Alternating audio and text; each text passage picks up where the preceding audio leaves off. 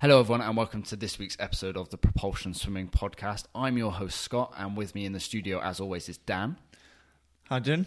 I'm good. Very good. On this week's show we have a very special guest calling in all the way from Montpellier in France. We do. And that is Hector Pardo. Yeah, Hector is an international open water swimmer and Olympic hopeful for next year's Tokyo Olympics. Welcome to the Propulsion Swimming Podcast, Hector. How are you doing? Yeah, thank you very much for having me on. Excellent. Well, we just want to start off with your younger days then. So you started off at Ellesmere Titans, is that correct? Yeah, I started off at Ellesmere College Titans when I was 8 years old. I originally went there because I was at a swimming club where the hours were just not really enough and it was quite difficult balancing my school and swimming. So Ellesmere College is one of the biggest boarding schools with like the best sporting in the country. So I got a scholarship to go there and I kind of just studied and swam until I was 18. And then after that, this year, I made the decision to pursue my swimming to the next level and take a gap year out for the Olympics, if they hadn't been postponed. I was going to try and qualify this year, but now the qualifier's been postponed until next year. Yeah, so are you taking a second gap year for that? I've decided that I'm going to take another gap year and stay where I am in Montpellier with my coach, who's called Philippe Lucas, and try and train for that. The qualifier is in Japan, a place called Fukuoka, and it's on May the 31st next year. Okay, so you say you train in Montpellier. What kind of made your decision to move down there? So it's a long way from home. Yeah, so the decision, basically, my old British coach is Alan Bircher, and he was like always into open water and stuff, and he won a silver medal in the 2004 World Championships. Okay. In the 10K, and so he like kind of got me into open water, but I never really like fully just pursued open water. I always did open water and like pool swimming. So my training was kind of like mixed. Like I would average probably around 50 kilometers a week in a 25-meter pool. And then I always was excelling in the open water. Like I was quite good in the pool. Like always like top four in the distance events in the swimming pool. But in the open water I was much better. So I decided this year to take the gap year, and the best place to go was with Philippe Lucas. He's like renowned for being one of the best coaches in the world for distance swimming. Oh, very good. So it was only very recently that you realised that you were better suited to open water then? Yeah. I only fully started training purely for open water this year. Oh, wow. I didn't realise that. So what's the major difference between open water and pool swimming then? So I found the major difference is that the distance you swim per week, like when I was swimming open water and pool, I was swimming like I said, like 50 kilometers a week, but much more speed work and like 50 meter, 100 meter, 200 meter pacing, and stuff like that. Whereas with the training I've been doing this year, it's much like more bulk training, big sets and fast turnarounds, and just trying to get as fit as possible, really. Yeah, strong as possible. So if the sets are different then, does that mean your technique changes in terms of stroke technique? Yeah, absolutely. I've noticed that my technique's changed this year. Last year, like my technique was always like more leg orientated, and I found it really difficult at the start of this year when I came to Montpellier because my arms were like so weak. And so when we would do like sets with elastic around your legs and a pool buoy and paddles, I'd really struggle. Yeah. But I just worked at it and made sure that I put more effort into that part throughout the year, and now I'm quite strong in it. So it's kind of good, and I think that's helped me a lot. It was one of my performances in February when I was competed at the Doha World Cup. Yeah. 20, and I did quite well. So is that technique something you had to train yourself, or during your training your kind of training program, was that built in for you, some sort of technique base? Because I know when you're doing a lot of meterage, there isn't so much time to do technique. I kind of just adapted it to myself because at the start I was really struggling. Just like when we would do like sets, I would do my normal stroke, and I would get really, really tired. And compared to some of the other swimmers that have been training here for much longer than me, they would just be destroying me. So I kind of adapted to just start using my arms more, because I feel like over a long distance, your arms don't tire as much as your legs, because obviously your legs are a much bigger muscle. Yeah. And that's helped a lot with my training. I'm more consistent, I can keep hitting the same times. Yeah, so you had to take a kind of proactive approach to it. Yeah. That's a very progressive approach from someone who's actually quite young in the world of swimming still. It's very interesting, because when I used to swim at Cardiff, all I did was kick sets. So, a lot of kick sets. You were a 200 swimmer. But I was a 200 and 400 swimmer, so it's slightly different. So, no, it's really interesting. So with these sets that are really long then, because at the moment you're doing like close to 90k weeks, how do you stay motivated? So that's a good question. Like, motivation sometimes is like really hard when like you're waking up in the morning and you know you've got to do like a 9-kilometer session. But it's always just like the end goal, which is just the next competition, or which this year for me, which was the qualifier in May. That was like my aim. I was just always thinking about that, trying to progress and keep digging deeper. Yeah. Hopefully make that race easier. So with the qualifier in Japan, then there's 4 people that can qualify. Is that right from GB? No, there's 2 people. Only 2 could qualify to go to that race. Oh, 1 female, 1 male. That's right, isn't it? No, two female, 2 male. male. Just two. That's why you're thinking of 4. Oh, okay, I see. I got you. Right, I got you. Staying on the training side of it, you also do land training as well. So, of course, with the 90-kilometer weeks, you then have to squeeze in land training as well. So, what does that involve exactly? So we do quite a lot of like weighted, like gym work, and that's always before the training. Oh, okay. As my coach Philippe says, like, we can never do the gym after. It's like when we go on training camp sometimes and we can't get the pool time and the gym, we'd have to do the gym after the training camp. Just a no-go. We can't go on that training camp. We have to go somewhere else because the gym's so intense, and with the swimming as well, you'll be like susceptible to injury and stuff.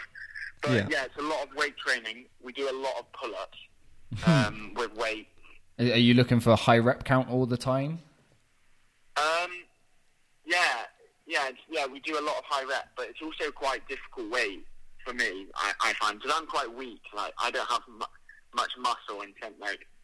So the weight that I have to do, because it's quite difficult, because sometimes my coach doesn't understand that I'm not as strong as some of the other swimmers.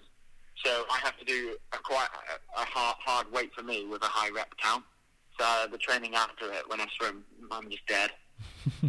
I'm sure it all go towards something good, though. Yeah. Hopefully, it'll be quite nice, wouldn't it? Yeah. Okay, so everyone in the UK has been out of the pool for COVID. How has it affected your training out there in France? I actually came back to the UK in March for when the lockdown started. Okay. So I was in the UK for 12 weeks or 11 weeks or something like that. Have you been focusing more swimming in like lakes and rivers and wild swimming right now as pools aren't open then? I'm back in France now, but during the lockdown, I went back home, and I'm very lucky I have a swimming pool at my house. It's like an 18-meter swimming pool, so I was able to maintain my training during because obviously France went into lockdown as well from like March till early June. I think they came out of it. Yeah. So I just stayed in the UK with my family because I didn't want to be like stranded here by myself because it's quite lonely. Yeah, nice. So you're very lucky that you kept going in the water. Yeah, extremely lucky. So I just kept. I didn't want to keep doing the same training that I was doing, but I just kept it going. Like, I kept doing like 3K a day, just 4K a day, just keep it ticking. Yeah, so exactly. when I did finally get back in the pool, it would be much easier to just go straight away. And things are back to normal for you now? Yeah. So I came back to France 7 weeks ago. I didn't come back to Montpellier. We went to a place called Saint-Tropez, and we were in this camping facility, and we were kind of just like camping there and training 2 times a day. And the first week was 75k straight away. The first week for me, which was really difficult. You should see Scott's face. Scott's a sprinter, and he hates anything to do with anything over 200 meters. Really, isn't he? Yeah, no, it's like my nightmare. Yeah, we've actually had. There's this boy who's been training with us this week who trains in the city. So there's 2 50-meter swimming pools in Montpellier, and we train in like an outdoor one, and then there's an Olympic one. And he trains there, and he's the fastest 18-year-old 50-meter freestyler in France. I think he swims like 22.9. And he's been doing our training for the last 4 weeks. Oh, yeah. And, he has just been absolutely dying just at the back of the lane, going, 125s on 100 freestyles and stuff like that. It's tough. I remember at Cardiff, we had 3 weeks of 80k weeks, and it was a killer. My arms at the end of it were burning. So I can't imagine what it'd be like to do week in, week out for the whole year. Must be insane. Yeah. I was going to say, do you have any down weeks? Because that is quite a high meterage to maintain. Is there any gap in your schedule at all? No, literally, none. It's we just bang out 85k minimum a week, every single week, 46 weeks a year. So kind of recovery out of the pool is much more important then? Looking after yourself. Yeah, recovery out of the pool. We don't do anything easy in the training. It's crazy. Even our warm-ups are timed. So we'll get in, we'll swim a 2.4k warm-up, but you can't just swim it easy. You've got to put a little bit of effort in, and then we'll go on to a main series, which is normally maximum effort, and then we'll do a maximum kick set, maximum paddle set, and then a maximum pool buoy, elastic and paddles, and then we'll just do a 100 easy, and then we'll get out. So there's only 100 easy in the whole training. So, is that anything to do with how you race open water? Because warming up and warming down to me when you're racing open water seems quite hard getting in and out of cold water. No, I don't think it's just high intensity. Everything's intense. There is actually, before a 10 kilometre, you do normally have a 45-minute window, about an hour before the race to warm up, and after you can warm down, just in the section where the race course isn't. Okay, so you, if it is really cold temperatures, then you've got time to acclimatise to them. Yeah. There's always normally a warm up before you do a 10k race, and some of the swimmers, when they go onto a pontoon, splash themselves with water to try and acclimatise. Yeah, we've seen photos of you just sitting with your feet hanging into the water. Is that your way of getting ready for it? Yeah. Or maybe I was going to the toilet. I don't know. Oh, well, we looked on your Twitter feed, and you've written loads of posts and stuff. But you're also quite you're keen into cooking. Yeah. I've started taking some photos of what I've been eating. Yeah. So you're a vegetarian, aren't you? Yeah. I've been a vegetarian all my life. So how do you get enough calories into you for all of this training? Is my question. Yeah, and protein as well. And protein. Yeah. What would your advice be? This year, I don't know. It's been quite difficult for me because I was always living at home or boarding at Ellesmere College, so I would always have food just given to me, But this year, I've definitely had to learn how to do all of that and stuff. And my mum gave me a lot of vegetarian cookbooks at the start of the year. How I get in the calories is normally after training, before training, I tend to eat four or five biscuity type snacks, and then after the training I have I don't know if you know the Quakers golden or porridge sachets. Yeah. Add I get my mum to send me them over from the UK as I can't actually find them in France, and I normally have 3 of them with some milk, and then I add chai seeds, peanut butter, some granola, and I sometimes have frozen fruit with it, and that's quite a high calorific meal, it's like 1,000 calories, I think, with a protein shake.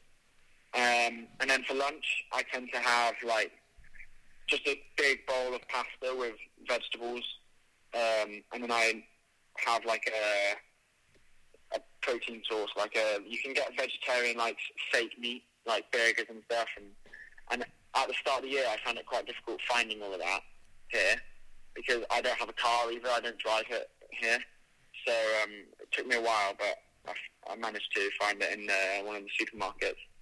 And then for dinner, I pretty much have the same. Okay, so you're slowly learning as you go, basically. So the next year, your next gap year will be hopefully a lot easier for you. Yeah, definitely. Next year, this year's been kind of difficult with cooking because I'm in quite a small apartment. Because when I came here, I wanted to. It was a gap year, but it wasn't going to be like just a luxurious gap year, living in a nice apartment and stuff. So I took a student accommodation. Okay. And so sometimes it's quite difficult because my room's like 25 square meter, and the kitchen is only a 2-hob kitchen, like on the cooker. So it's really quite difficult sometimes cooking like meals and preparing and stuff like that. Takes a long time because you have to cook one thing and then you have to put it and then it goes cold and then you've got to cook the other. If you're cooking like a meal that takes like 3 or 4 different things. Yeah. Well, it does sound like you're fully invested in what you're trying to aim for, because I think you've got to be. If you're going to go to the Olympics, it's got to be all or nothing, isn't it? Yeah. So yeah. So it's good to hear that you're all in on this experience. So what do you do if you're not swimming and you're not in the gym and you're not cooking? What do you do as a downtime for yourself, like a hobby? Sometimes we eat out as a group as the swimmers quite a lot. On the weekends we go to a restaurant or something and have a nice meal. Yeah.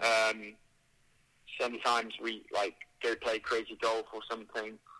Just socialise, really, or shopping, just stuff like that on the weekends. It sounds like you're a really close-knit squad over there. Do you help pull each other through? Yeah, it's really close. That was one of the things I really found difficult at the start of the year, because I was quite shy with coming to a whole new country and stuff and not speaking the language. But once, after 6 or 7 weeks, I settled in, and we're really like a family here. It's quite nice. Every weekend, we cherish the weekend. That's what you look forward to. That's what gets you through the week. Just looking forward to doing something on the weekend. Well, there was something I actually wanted to bring up, because you did a charity swim for UNICEF, is that right? Yeah.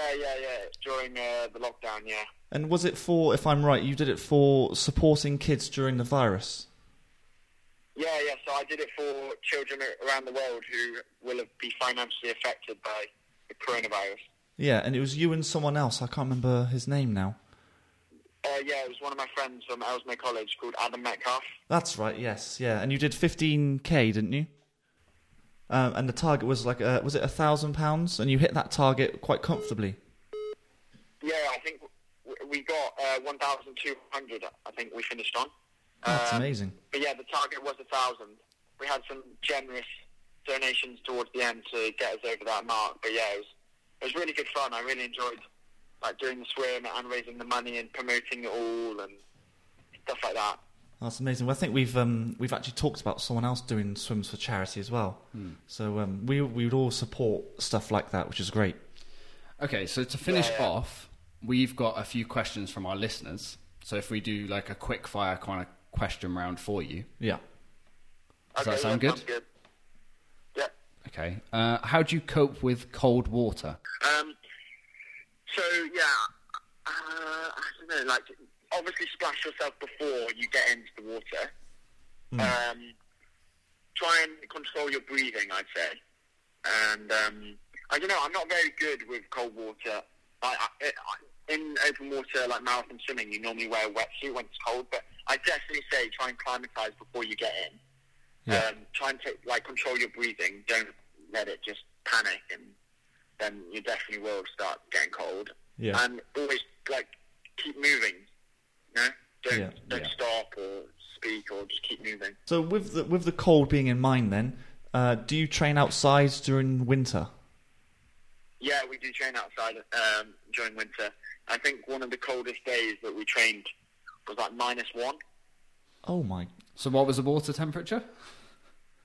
The water temperature is like, it's always warm. It's like Oh, because you're in a 27. pool. Yeah. Yeah.